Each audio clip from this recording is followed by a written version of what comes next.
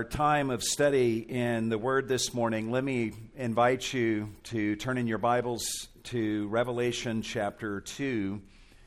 We're continuing in our Total Devotion series, and as a part of that series, we'll be looking at Revelation chapter 2, verses 1 through 7, and the title of the message this morning is Coming Back to Total Devotion.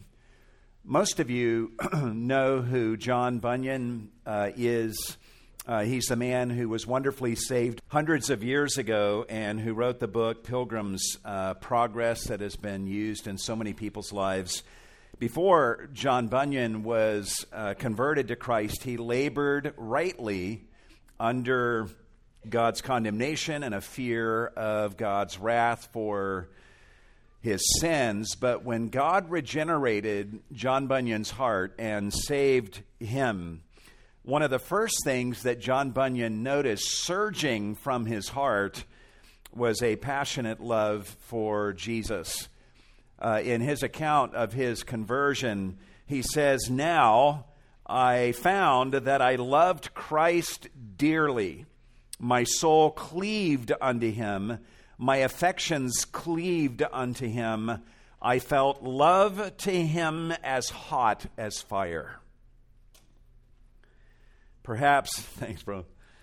Perhaps those words give good expression to how you felt in the weeks and months after Christ saved you. I know that I felt that way when I surrendered to Christ's love on November the 13th, 1982. I loved him so much that I felt as if I could never sin again. In the days that followed, I wondered how I could have ever even survived a day apart from his love. As I looked into the future, I saw a whole lifetime of discovery ahead of me, walking side by side with Jesus and falling more and more deeply in love with him with each passing day. I was 19 years old, and I'm being honest, to my way of thinking, my problem with sin was pretty much over. That's how much I loved Jesus. But this will come as a shock to some of you. I did sin again. And I've wandered far from Christ 1,000 times since those early days. And my love for Jesus has often grown sinfully cold. My heart has become distracted and ensnared by other loves rather than the love of Jesus. And I have, on many occasions, tasted the bitter fruit of those wanderings. I have gone spells when I have had little love in my heart for Jesus and a greater love sometimes for other things. All the while, I may have been engaging in good deeds on the outside, yet on the inside, my heart was no longer on fire with love for Jesus like it was before. And perhaps the same thing has at times happened to you as well. This is the 11th sermon in our Total Devotion series, and as we have looked at various passages and topics over the last 11 messages in this series, I'm very aware that some of you have probably been left feeling wistful and saddened by the realization that the words total devotion do not describe you anymore. Those two words used to describe you, but not anymore. Over the years, we think that we're supposed to grow more and more in love with Jesus, yet maybe you look back on your earliest days in Christ as your best days of total devotion to him. Those were the days when your love for Jesus was as hot as fire. Those were your days of total devotion. But you're not there anymore. Now you often find yourself just going through the motions, and sometimes you're not even bothering with the motions at all. You know what's right and you know what's wrong, You try to live by that sense. You try to do your Christian duty. You may even be wearing yourself out in ministry to other people. You hate the sins that plague our society today, but honestly, your Christian life feels like a shell of what it used to be. The passion for Christ that you once had is just not there any longer. And perhaps you wonder, what would Jesus say to me if he could speak to me right now? It seems, if it's any encouragement to you, that the same thing had happened to the Ephesian Christians in the Ephesian church that Jesus does speak to in our passage today. When these Ephesians were first saved, their love for Jesus was as hot as fire. Yet by the time we get to Revelation chapter 2, we find them in a state of having left their first love. And Jesus wants to talk to them about this. He wants to engage them. Because you see, even though the Ephesians had left their first love for Christ, Jesus had not left his first love for them. And that's the first thing you need to realize this morning. In Revelation chapter 1, verse 5, John the apostle describes Jesus as him who loves us, present tense. Jesus didn't just love us or the Ephesians in the past, but he loved them as fervently in the present as he ever did. And in our passage today, he's going to speak to them exactly what they need to hear from him who loves them as fervently as he ever did. But before we get to our passage for today, we do need to set the stage for our look at Revelation chapter 2. I hope you don't mind this. I think we'll really appreciate the opportunity to look at Jesus as he's presented in Revelation 1. In Revelation chapter 1, John explains how the book of Revelation even came about in the first place, and ultimately how Christ's letter to the Ephesians came about. Listen to what he says beginning in verse 10. He says, "I was in the Spirit on the Lord's day, and I heard behind me a loud voice like the sound of a trumpet, saying, 'Write in a book what you see, and send it to the 7 churches, to Ephesus, and to Smyrna, and to Pergamum, and to Thyatira, and to Sardis, and to Philadelphia, and to Laodicea.'" Verse 12, John says, "Then I turned to see the voice that was speaking with me, and having turned, I saw 7 golden lampstands, and in the middle of the lampstands I saw one like a son of man, clothed in a robe reaching to his feet, and girded across his chest with a golden sash. His head and his hair were white like wool, like snow, and his eyes were like a flame of fire. His feet were like burnished bronze when it has been made to glow in a furnace, and his voice was like the sound of many waters. In his right hand he held 7 stars, and out of his mouth came a sharp 2-edged sword, and his face was like the sun shining in its strength." Keep in mind, John is the one who leaned on Jesus' breast at the Last Supper and has been walking with Jesus in close relationship for about 6 decades now. Yet, look at how John responds when he sees his best friend in his glorified state. John says, verse 17, "When I saw him, I fell at his feet like a dead man." John is overcome with fear at the sight of the glorified Jesus, and we know that he was filled with fear because of what happens next. In verse 17, John says, "And he, Jesus, placed his right hand on me, saying, 'Do not be afraid. I am the first and the last and the living one, and I was dead.'" It's almost like he's saying to John, "John, you don't have to fall down like a dead man because I already did that. And I actually died. And behold, I am alive forevermore, and I have the keys of death and of Hades. Jesus tells John then to write down what he is about to see, and then Jesus explains the meaning of the stars and the lampstands to John. In verse 20, Jesus says, "As for the mystery of the 7 stars which you saw in my right hand, and the 7 golden lampstands, the 7 stars are the angels of the 7 churches, and the 7 lampstands are the 7 churches of Asia Minor."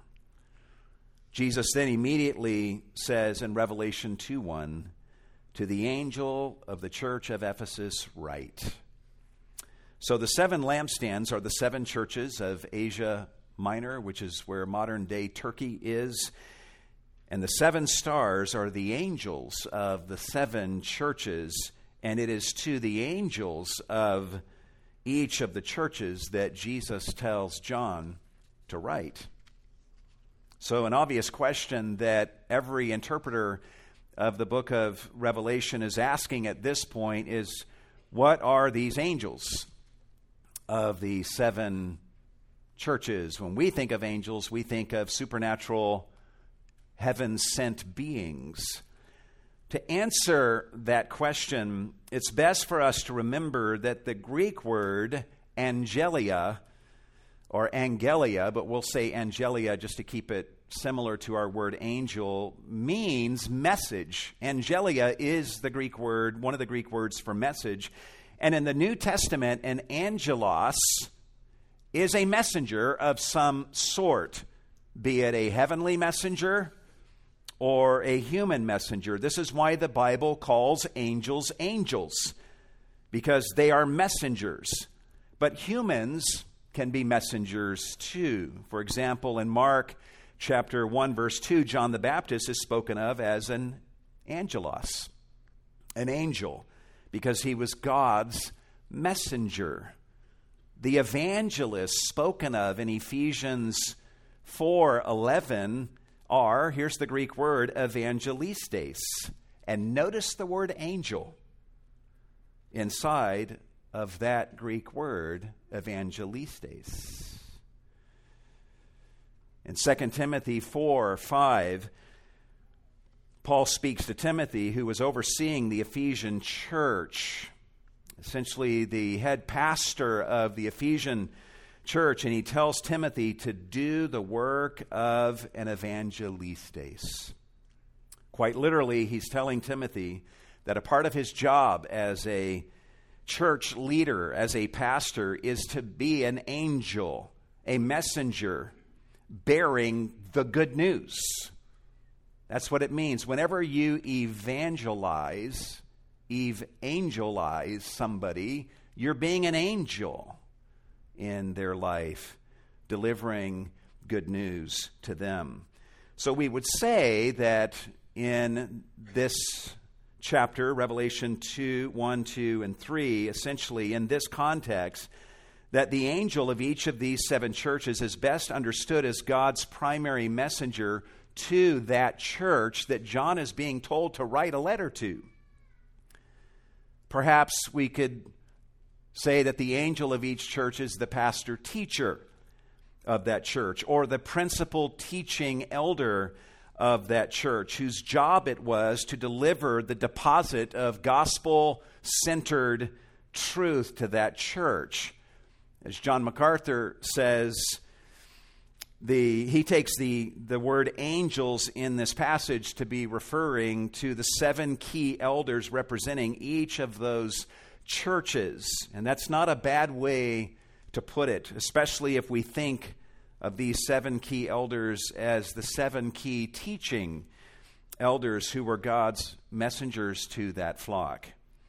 So when Jesus says in Ephesians 2:1, to the angel of the church of Ephesus write, he's wanting John to write down his words to the key elder or to the key teaching pastor of that church, a pastor who also happens to embody the very strengths and weaknesses, the good qualities and the sins and needs of the Ephesian church.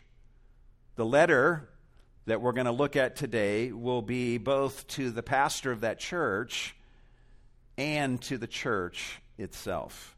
So with all of that said, by way of introduction, we can now watch and observe Jesus engaging in 8 acts as he pursues the Ephesian congregation and seeks to turn the Ephesian church, including its pastor, back to a life of total devotion to him. We'll look at these 8 acts of Jesus today. And the first of these acts is that Jesus describes himself in relation to the churches and their pastors. All of the 7 letters to the churches, you'll notice, begin with a look at Jesus, with Jesus describing things about himself that he wants the members of that church to know about him. And here in verse 1, Jesus says, "To the angel of the church in Ephesus write, the one who holds the 7 stars in his right hand, the one who walks among the 7 golden lampstands, says this."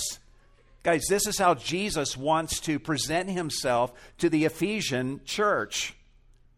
First of all, he describes himself as the one who holds the 7 stars. What are the stars? The 7 angels or messengers or pastors of the church. He says, to the one who holds the 7 stars, these chief teaching elders in his right hand. Jesus wants the Ephesian church and its pastor-teacher to know that he holds the pastors of these churches in his right hand. What kind of hold is this? Well, it's the hold of ownership. These men belong to Christ. This is also the hold of security, given the fact that no one can pluck them out of Jesus' hand. This is also the hold of usefulness. Christ holds these messengers of gospel truth in his right hand the way that a carpenter holds a hammer in his hand and wields that hammer. And guys, when Jesus uses any such one who's in his right hand, when he wields any such one and uses any such one to any good effect, he gets the glory, not them. When a house is built, no one raves about the hammer that was used to build it.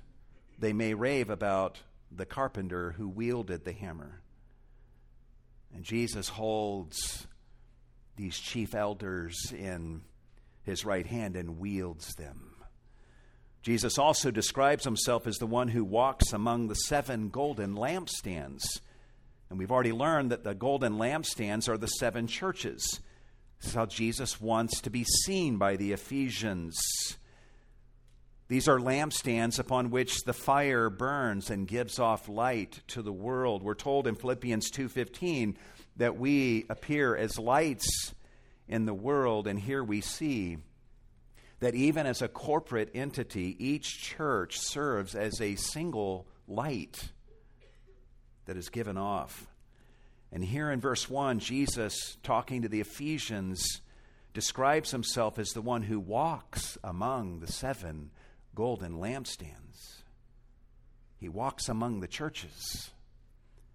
And at the very least, this reflects his loving and tender care for his churches. My wife, Donna, has a number of succulent plants on every side of our home. And every morning she walks among the succulents. She studies them, she waters them, and she notices the little differences in them from day to day as they grow. She sees the little injuries that they sustain. She even talks to the plants. I sometimes hear her talking in our backyard, and I look out the window and see that she's talking to a succulent plant as she waters that plant. She says to me that they grow better when you talk to them. Her plants make her happy, and she delights in them. Guys, that's part of the vibe here. with Jesus as he walks among the 7 golden lampstands and talks to each one of them in these letters. Jesus walks among the churches to this day. He cares for them and tends to them. He inspects them, and he notices everything.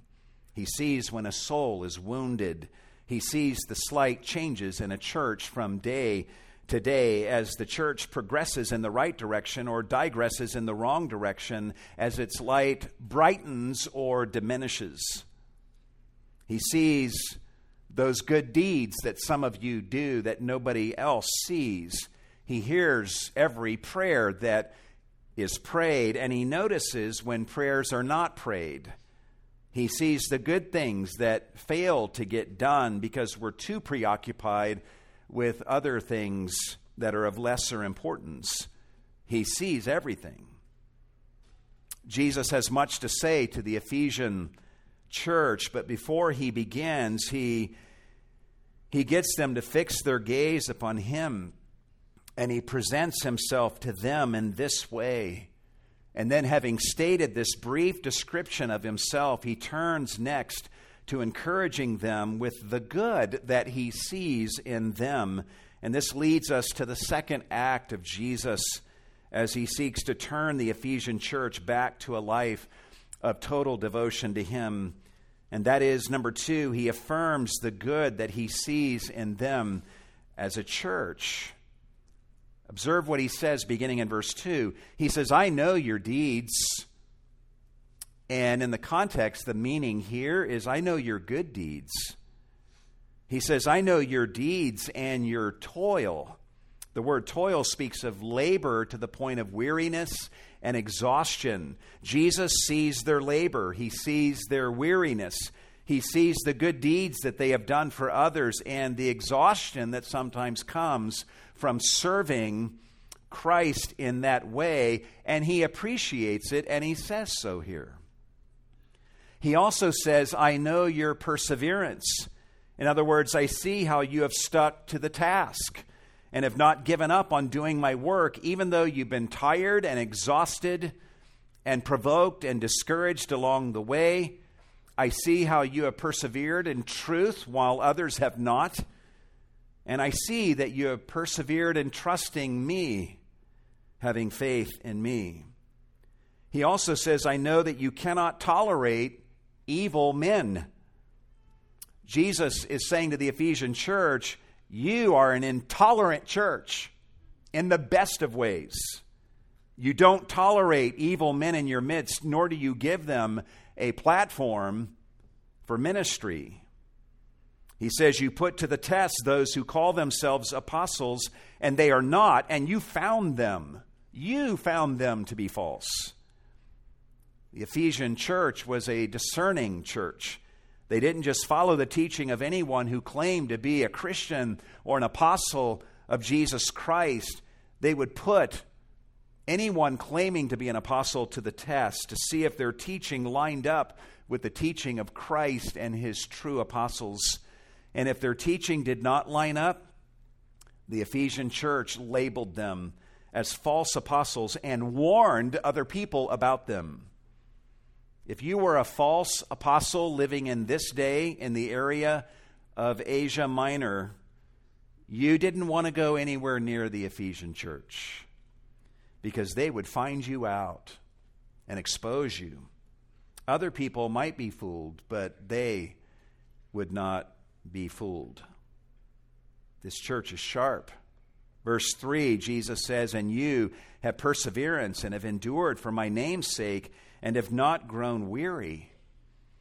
There's actually love here that's indicated in the Ephesians in these words. They've not just persevered and endured. Jesus says they persevered and endured for my name's sake. For Jesus' name's sake.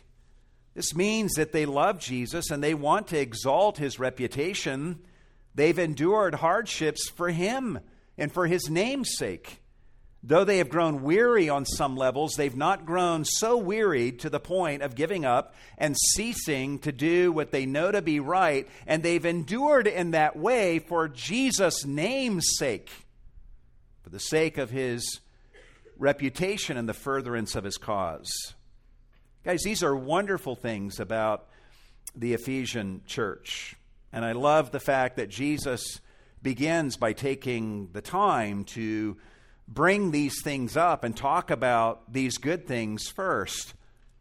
He definitely has something against this church, and he's going to come to that in just a moment. But what he has against them does not blind him to the good that he genuinely sees in them. If you are a Christian, Jesus may right now have some things against you that he wants to confront you and talk to you about, but he never lets those bad things blind him to the good and to the beauty that he sees in you. At the same time, Jesus never lets the good that he sees in you blind him to the bad, which he will confront you about. And that's what he does in verse 4. And this leads us to the third act of Jesus as he seeks to call the Ephesian church back to a life of total devotion to him. And that is, he faults them for leaving their first love. In verse 4, he says, "But I have this against you, that you have left your first love." Notice that Jesus is not telling them that they've abandoned love.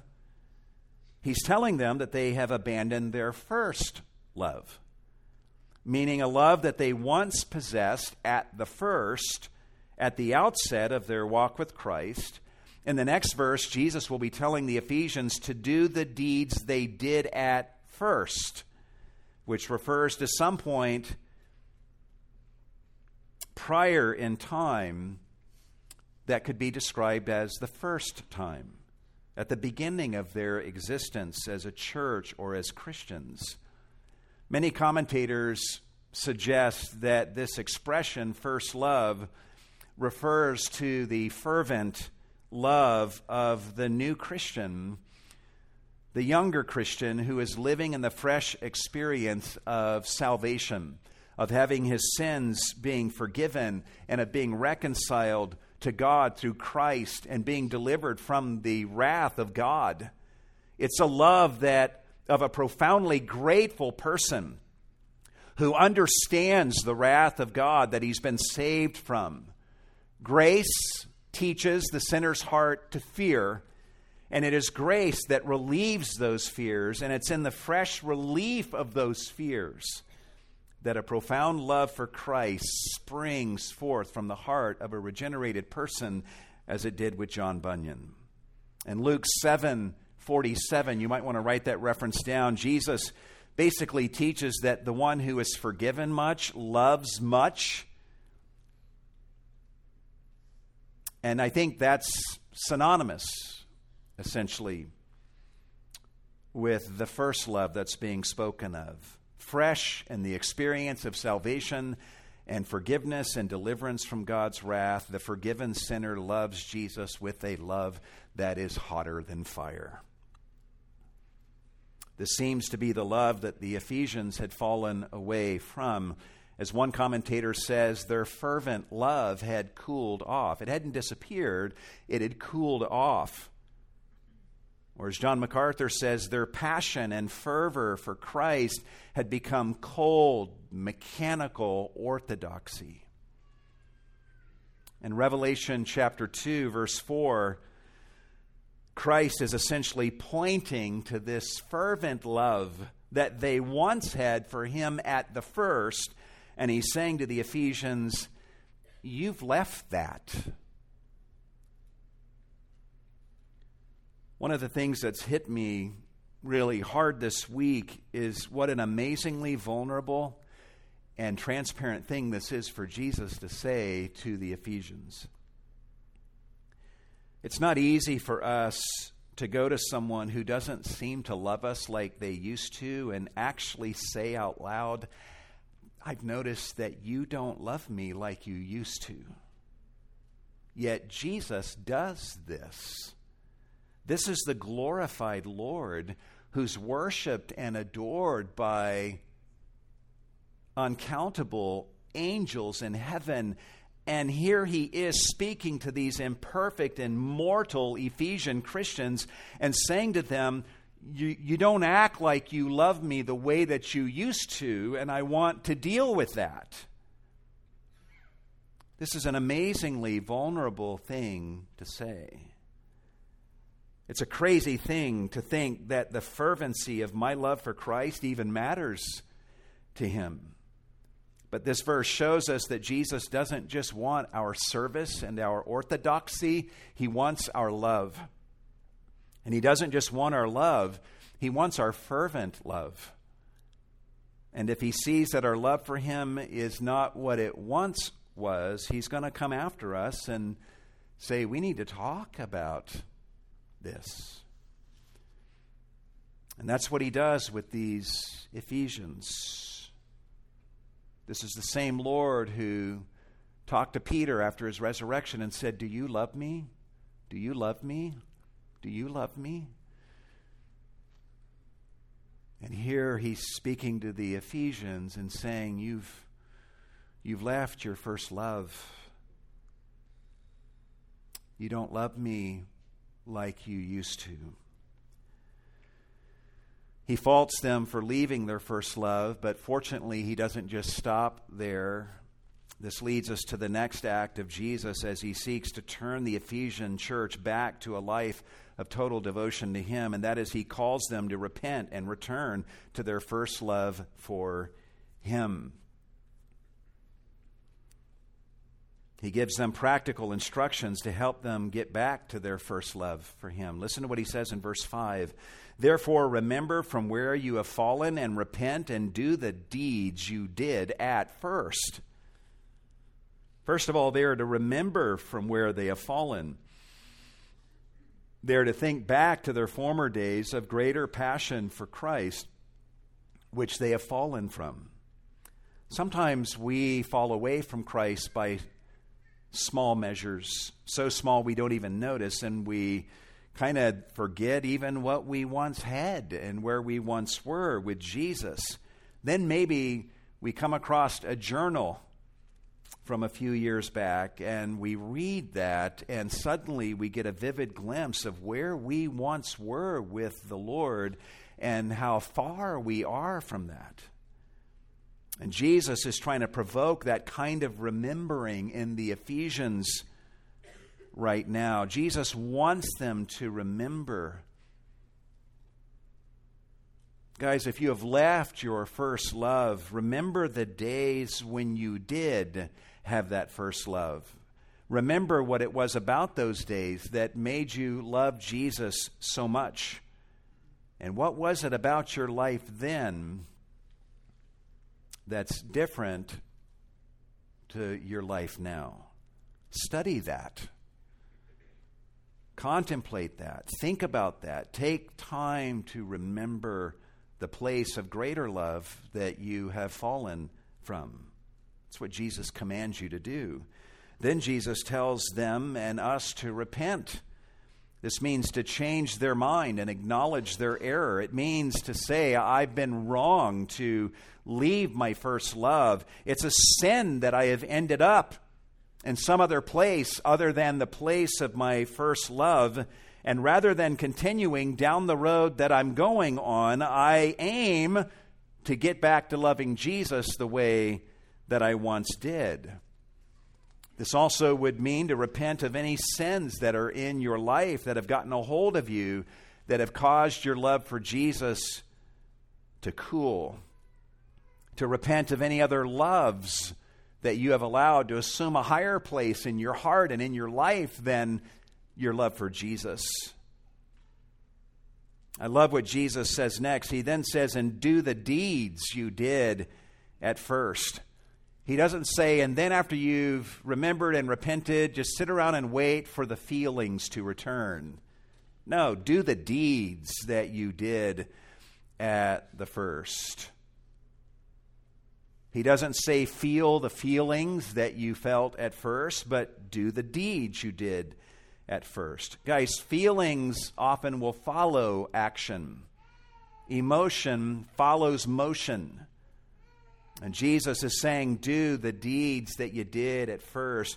Again, he's hearkening them to an earlier time when they engaged in certain behaviors. And whatever these behaviors were, they were deeds that gave expression to their love for Jesus. And they were deeds that served to nurture within them that first love and to keep it as hot as fire. We'll come back to these instructions at the end of the message, but for now, I want you guys to at least see the encouragement in Jesus' words here. If a person leaves their first love, it's easy for them to start believing that, well, I guess I must have never really loved Jesus in the first place. But Jesus' words here show us that this isn't true. When Jesus says, remember from where you have fallen, part of what he's saying is, I remember where you used to be. Your former love for me was legit, and I remember it. And he's saying, please join me in remembering the place where you once were with me. He then says, repent and do the deeds you did at first. And again, implied in this is Jesus is saying, I remember the things that you used to do. I loved it when you did those things. Those things were wonderful and legitimate. Start doing those things that you used to do when you loved me more. That's the call. And this is not some casual call from Jesus. These are not suggestions. He's blood earnest serious about this. The stakes are high here, and the fate of the Ephesian church hangs in the balance.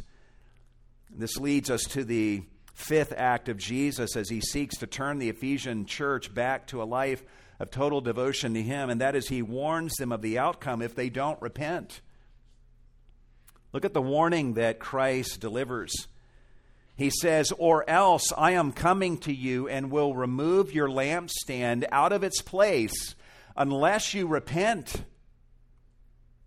Remember that the lampstand is the church. So what he's saying is give heed to what I'm saying.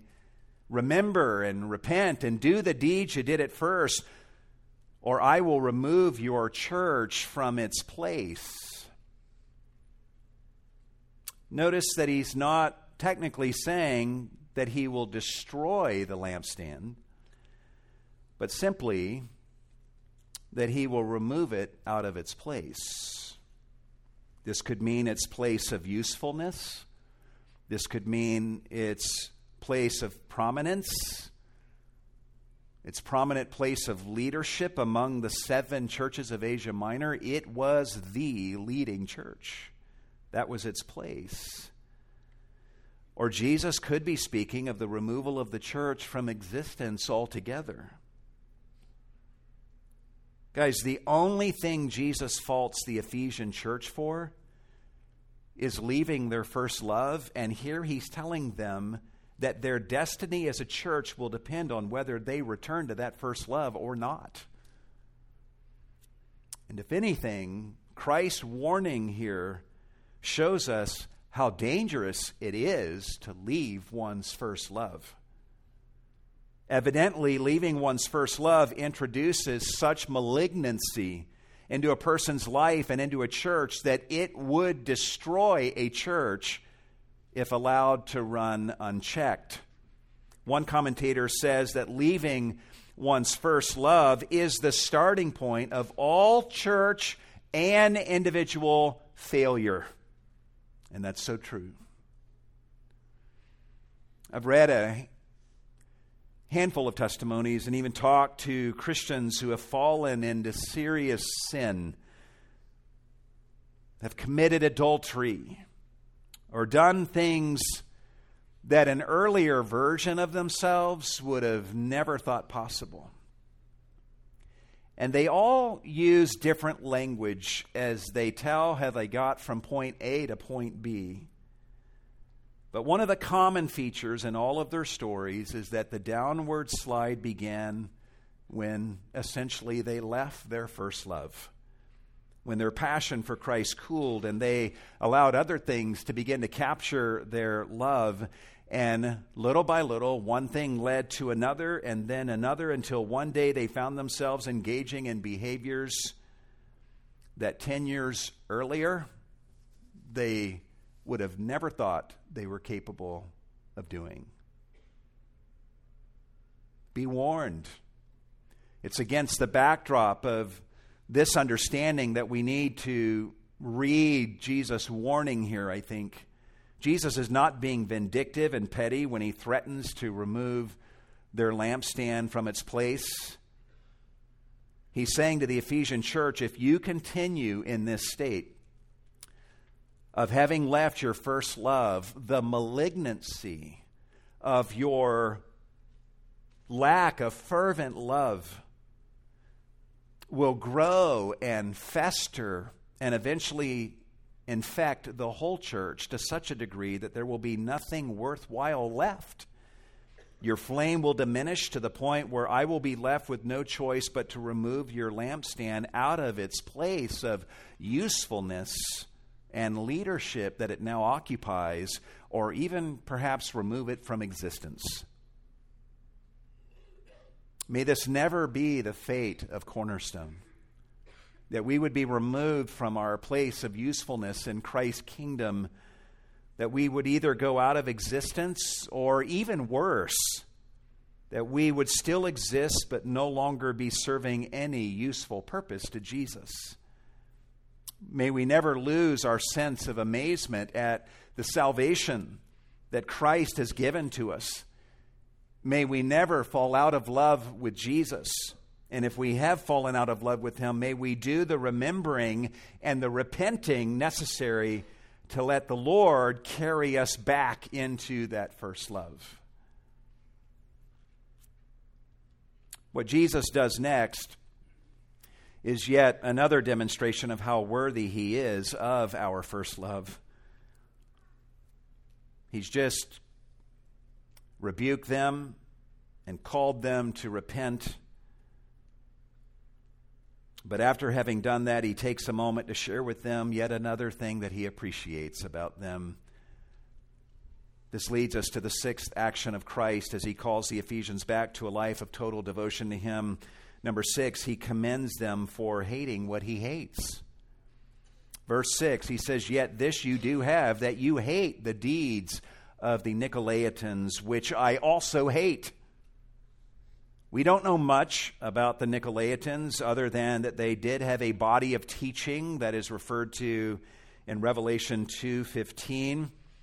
The only other thing, for the sake of time, that we really need to know about them is that evidently they engaged in deeds that Jesus hated. And Jesus is complimenting the Ephesians for hating the same deeds that he, Jesus, hates. This means that it is a virtue to hate what Jesus hates. Jesus hates sinful deeds, and we are like Jesus when we hate the deeds that he hates. And I think I'm safe in saying this morning that we need more hate in our churches today. And when I say that, I'm speaking of a hatred that is born of love, a hatred of sin that ruins people's lives, a hatred of false teaching that sends people to hell, a hatred of compromise with the world, a hatred of sins that are accepted and applauded as good in our society today, a hatred of our own sins. But with that hatred for what is wrong, we also need a love for Jesus, a passionate love for Jesus as the first and greatest love of our lives. In fact, I think we can say that a passionate love for Jesus will inevitably produce in us a corresponding hatred for all that is contrary to him. Hatred is not the opposite of love. Hatred is a product of love. If you really love righteousness, you will hate unrighteousness. If you really love Jesus, you will hate all that would rise up against him and be contrary to him. Jesus commends them for hating what he hates. Jesus has said a lot of important things to the Ephesian church just in these verses, and he wants every word that he has spoken to be heard by everybody, including us. And this brings us to the seventh act of Jesus in his efforts to turn the Ephesian church back to a life of total devotion to him, and that is he urges them to hear what he's saying to them. In fact, we could more accurately say he urges everyone to hear what he's saying to them. In verse 7, Jesus says, "He who has an ear, let him hear what the Spirit says to the churches." It's interesting, in the gospel accounts, Jesus often says, "He who has ears," plural, "to hear, let him hear." But here he says, "He who has an ear," singular, "let him hear." As one writer says, Jesus is saying, if you have even one ear, listen to what I'm saying. And it doesn't even have to be a good ear. If you have one ear, listen to what I am saying. Let him hear what the Spirit says to the churches. Let's not skim over this. He who has an ear, let him hear what the Spirit says to the churches, plural. This is a call for the Ephesian readers to listen carefully to everything that Jesus has just said to them, but it's also a call for the Ephesians to stick around and listen to what he's going to say to the other 6 churches throughout the rest of chapter 2 and 3. This is also a call for the members of the other 6 churches who have an ear to listen in on what Jesus has just said to the Ephesian church. Keep in mind that these 7 letters to the 7 churches are not private letters. This is Jesus speaking to each church in front of the other 6 churches who can now listen in and learn from each other's mistakes and hold each other accountable. In this case, of Ephesians 2, 1 through 7, Jesus wants the other 6 churches of Asia Minor to hear what he has said to the Ephesian church so that they would learn not to leave their first love, so that they can join Jesus in affirming the good things that he has said about the Ephesian church, and also so that the members of these other 6 churches can be praying for and encouraging and following up with the Ephesian church on how they're doing in this matter of getting back to their first love. Imagine, guys, that we get an announcement from Jesus where he says, I have a very particular message I want to deliver to Cornerstone.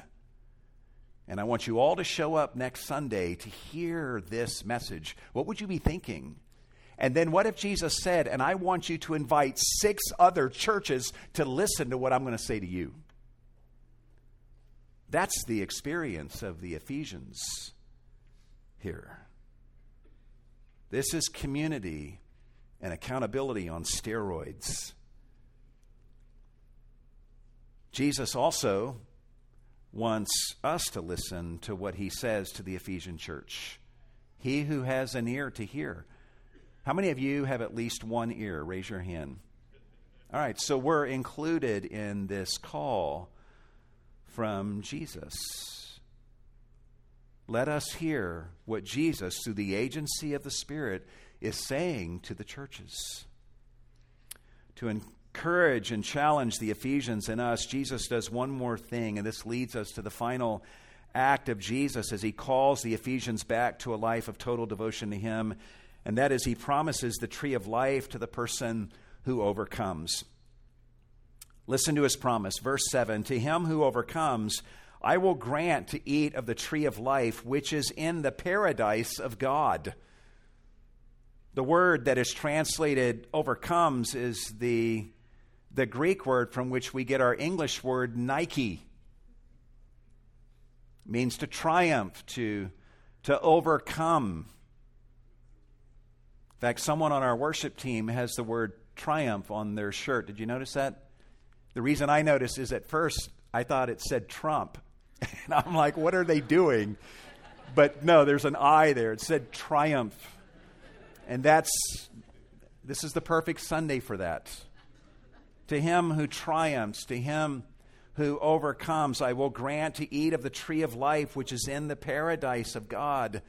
They can eat of the tree of life. Guys, you know the last time in the Bible, prior to this verse, when the actual tree of life was mentioned? Genesis chapter 3, verse 24. That's how long it's been.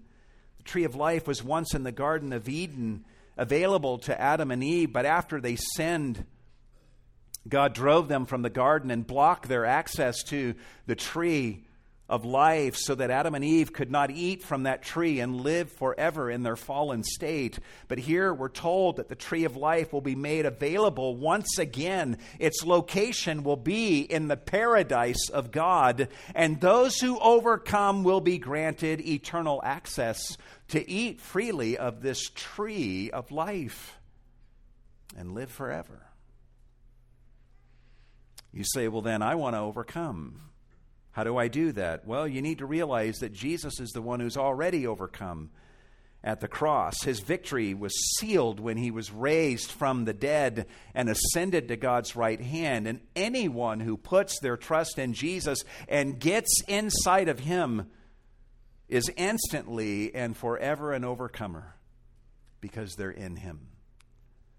Beyond that, we're told in Revelation chapter 12, verse 11, about those who overcome Satan. And it says, they overcame him, Satan, because of the blood of the Lamb and because of the word of their testimony, and they did not love their life even to death. So how does one become an overcomer and eat from the tree of life and the paradise of God?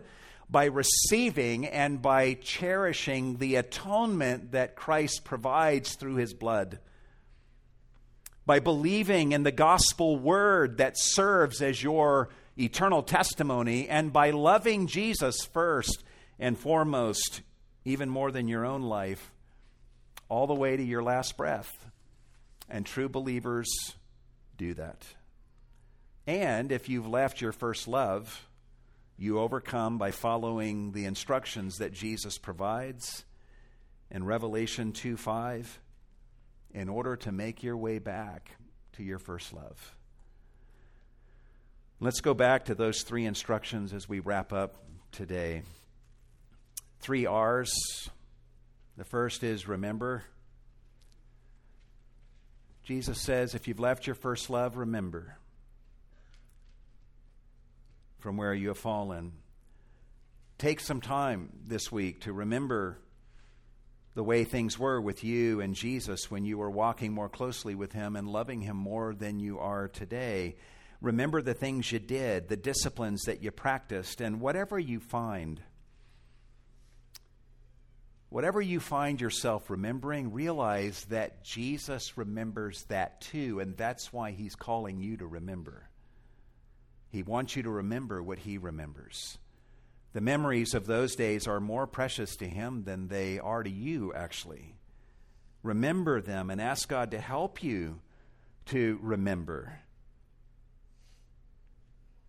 those days and to even remember when things started to change for the worst. The second R is repent. It means to get mean and nasty and drastic with anything in your life that's caused your love for Christ to grow cold or has caused you to grow distant from him. Repent of any sins that are in your life. Renounce any loves that have captured your heart and assumed a higher place in your heart than your love for Jesus. Tear down any idols that have captured your affections. Repent, Jesus says. And guys, don't read what he says in verse 5 and and think that Jesus is just saying, if you've left your first love, then repent of having left your first love. That's not all he's saying. He's also saying, repent, period.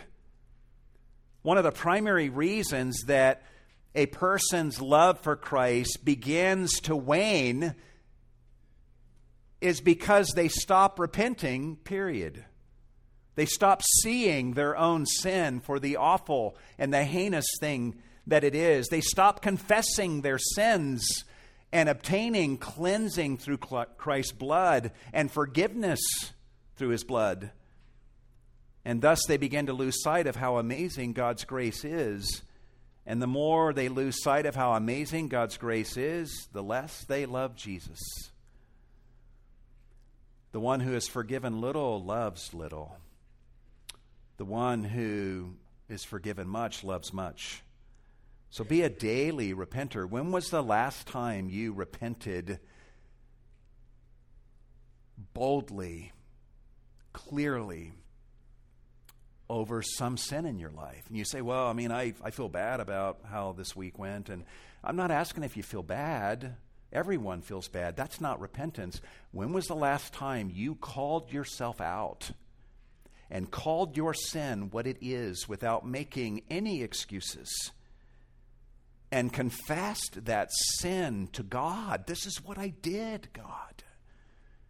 And even confessing that sin to others where appropriate. And then receiving forgiveness and cleansing through Christ's blood. Guys, if we were more habitual repenters, we would be daily realizing that we are forgiven of so much, and the one who is forgiven of much loves much. Amen? That's why the word repent, I think, shows up twice in verse 5, because I think that's one of the keys. The third R, we'll say this in closing, is repeat. Do the deeds you did at first. One of which is repenting. But there are other things. Get back in the Word of God and feast on Christ through His Word. And you know what, guys? One of the things I'd recommend is read the book of Revelation. Part of John's purpose in this book is to present the power and the glory and the faithfulness of Christ in such a way that would leave us with a fresh sense of awe and love and adoration for Him. When we see in the book of Revelation His fury against the wicked and the way He cuts His enemies to pieces at His second coming, and the way people during a coming day are going to be pleading for the mountains to fall upon them to hide them from the wrath of the Lamb. When we see those things presented in the book of Revelation, we do want to join John and fall down to the ground as a dead person before Him. But then we realize this is the one, this mighty, powerful one, this Messiah of justice, is the one who died for me and shed His blood for me so that I would be delivered out from underneath His wrath and be able to live in His blessing and eat of the tree of life forever. This is the one, this coming one who will execute His wrath against the wicked. This one loves me. That's crazy. Read the book of Revelation. God can use that to get you back to your first love. On top of reading Revelation, pray to God, fellowship with others, preach the gospel to yourself, remind yourself of what your life was like before Christ. Maybe some of you have forgotten. Give some thought.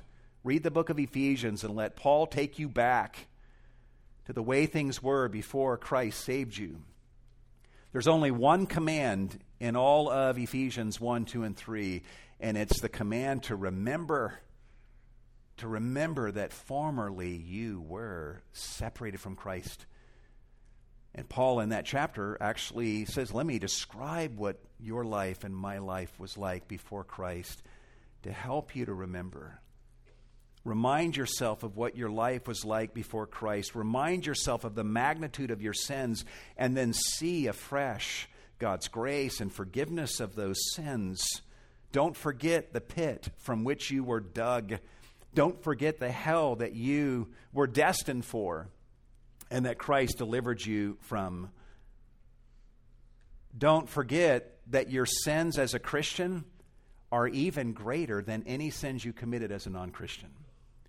Because your sins as a Christian are sins against a growing body of truth. They're sins against grace.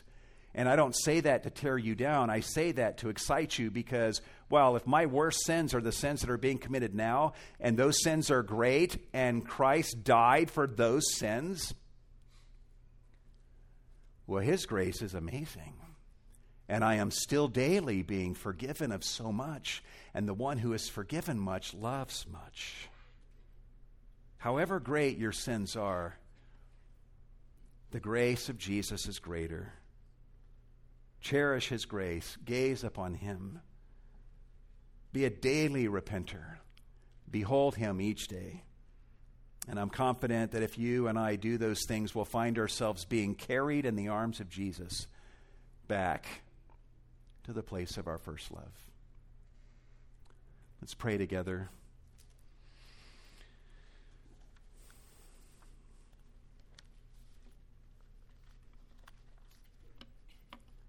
Lord Jesus, we need you. We need you to do a work in our hearts.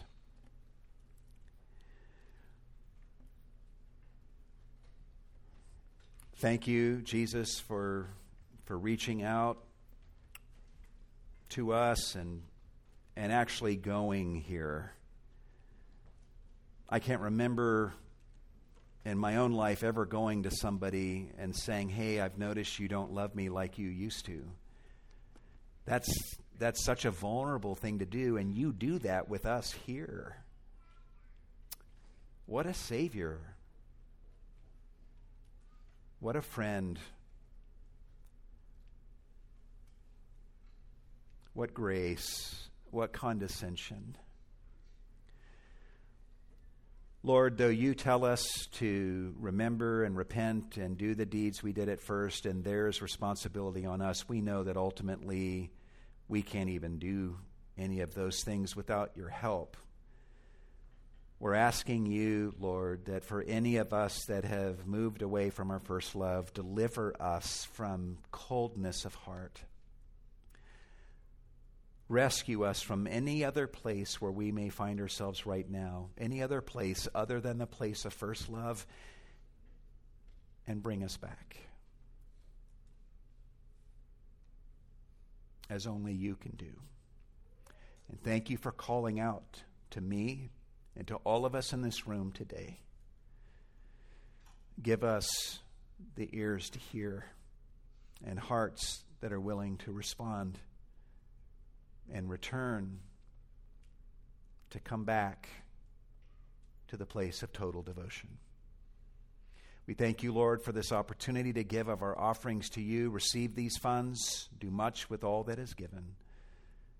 For the glory of Jesus, in whose name we pray. And all God's people said,